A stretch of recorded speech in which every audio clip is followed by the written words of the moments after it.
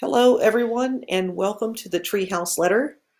I am Melin Shatton, your host and producer of today's podcast. And on the Treehouse Letter, we talk about stories that are true, essays about everything that matters, and just as much that doesn't. I've been off for a bit and traveling, and that is the title of today's podcast, Family Travel in a Pandemic, by Air and by Land. Key West. In December, my family flew to Key West direct from Newark Airport. The flight was canceled because of snow, a foot dumped north of the Merritt Parkway in Connecticut. We took the same flight the next day, and it was barely half full. The trip to the airport was easy. No traffic in the morning. The concourse was not busy and not empty. The United Airlines attendant gave me a Coke, which I nursed for an hour with my mask down. Folks were spread out on the flight. My 80-year-old mom flew with us, snuggled next to my daughter by the window seat, chatting about her boyfriend and upcoming travels. Key West required a mask outside of the hotel room, but most people didn't wear it on the beach or on walks. People wore masks on Duval Street, which is the main drag with its endless pubs and eateries and bars. If they had drinks in hand, they walked with masks down. The local paper boasted 2 pages of happy hour locales with the beverage of choice. Yes, the bars were open. It was easy to find a table, which were spaced well apart. The Uber drivers told us things that had been hard in Key West. The workers at the Barbary Beach House where we stayed put on a good face, through the plexiglass at check-in, and over their masks. Dining and lobby and pool were all spaced well. The resort had opened during the pandemic and is located on Smathers Beach, which was on the south side of the island. We didn't have a problem booking activities.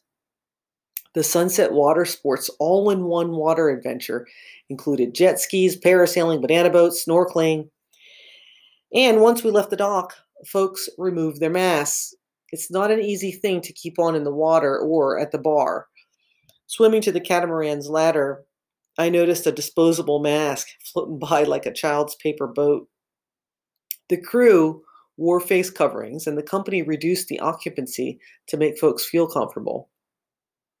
My children went fishing, and they brought home yellow snapper for the resort chef to prepare for us.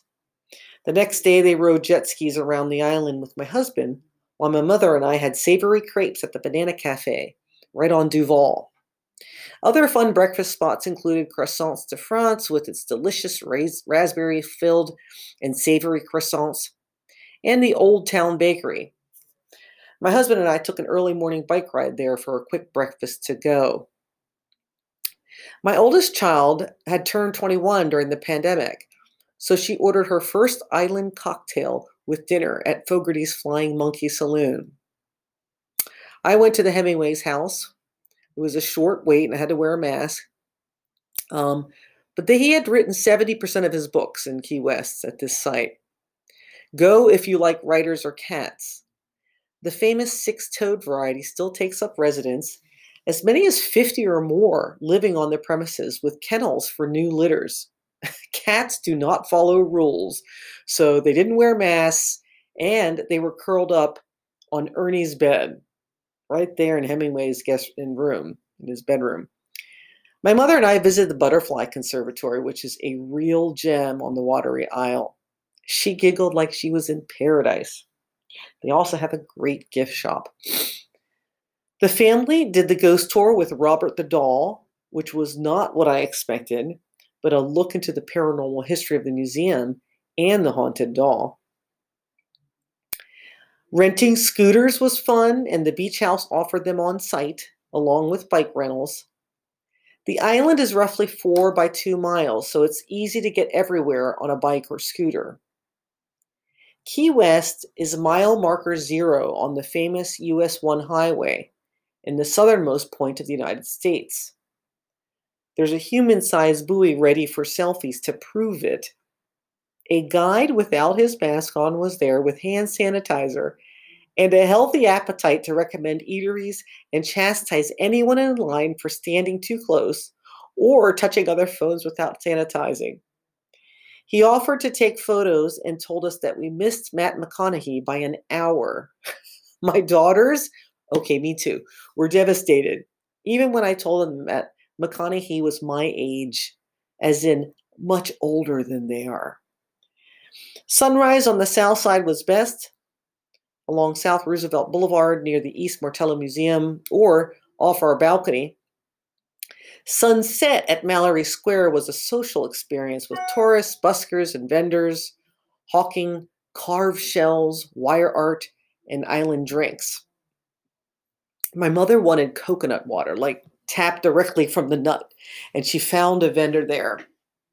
She was not keen on the scooter after the novelty wore off, but she did enjoy the shops, the warm weather, and morning Tai Chi on her balcony. She didn't do well on her own when we were on the water. At her age, she feels comfortable with someone else handling the logistics. I mean, who doesn't? Cafe Soleil was a highlight of the visit. The food, memorable. All the soups were delicious. Portobello and onion and lobster bisque. Grandma enjoyed the pasta with seafood, and the family loved the hog snapper. It's a dish they'd been making for 27 years. I had the roast duck, which was done well, but the fish was exceptional. The waiter enjoyed our appetite and seemed taken with the children, now young adults. He brought several desserts, key lime pie, and a chocolate souffle. The only disappointment was the string of fairy lights which went out behind the table. It had given it this ethereal feeling to such a delicious evening. Another dinner we really enjoyed was Alonzo's Oyster Bar, and they served up heaping plates and excellent seafood. I mean, I don't love oysters, but all of it was good. And there was no wait compared to at least half an hour wait to get into the Conch Republic next door. That place is all about ambiance, because it has a store-length bar, and our resort concierge had said the food was actually better at Alonzo's. And with that, I had to agree. My husband Mark and I biked to Fort Taylor State Park, which is at the west end of the island, named for President Zachary Taylor. For $2.50 bike fee, it's really worth it. If you take a car, I think it's like $5. There are pristine beaches and an old fort. It was never attacked. The Union forces occupied the fortifications, which were once surrounded by ocean. Today, you can walk up on the ramparts and have a good look around the water and island. The flight back on December 23rd was easy. It was about half full, and the Newark concourse seemed empty before Christmas.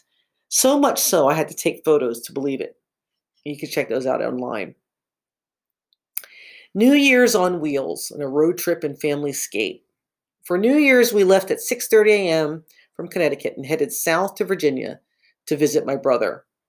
The traffic was light through New York City and across the GW Bridge, George Washington Bridge, through Jersey and Delaware, and then Washington, D.C., until we hit Interstate 95 in Virginia. It chugged up there at late morning. But it wasn't bad. We made it in time for lunch, and we had even picked up Vietnamese sandwiches at the Banh Mi shop in Arlington, right off Route 50. It's called DC Sandwich along the way. We made record time on the return trip back on New Year's Day with open lanes on the New Jersey Turnpike and no wait on the GW Bridge. It looked like most people opted to stay home. Things were closed in Virginia, many at reduced occupancy, with masks mandatory. We waited in the car for lunch at a Vietnamese pho house, and we were the only large family on New Year's Eve at Peter Chang's. There were two other couples seated far apart beyond the glass-topped partition.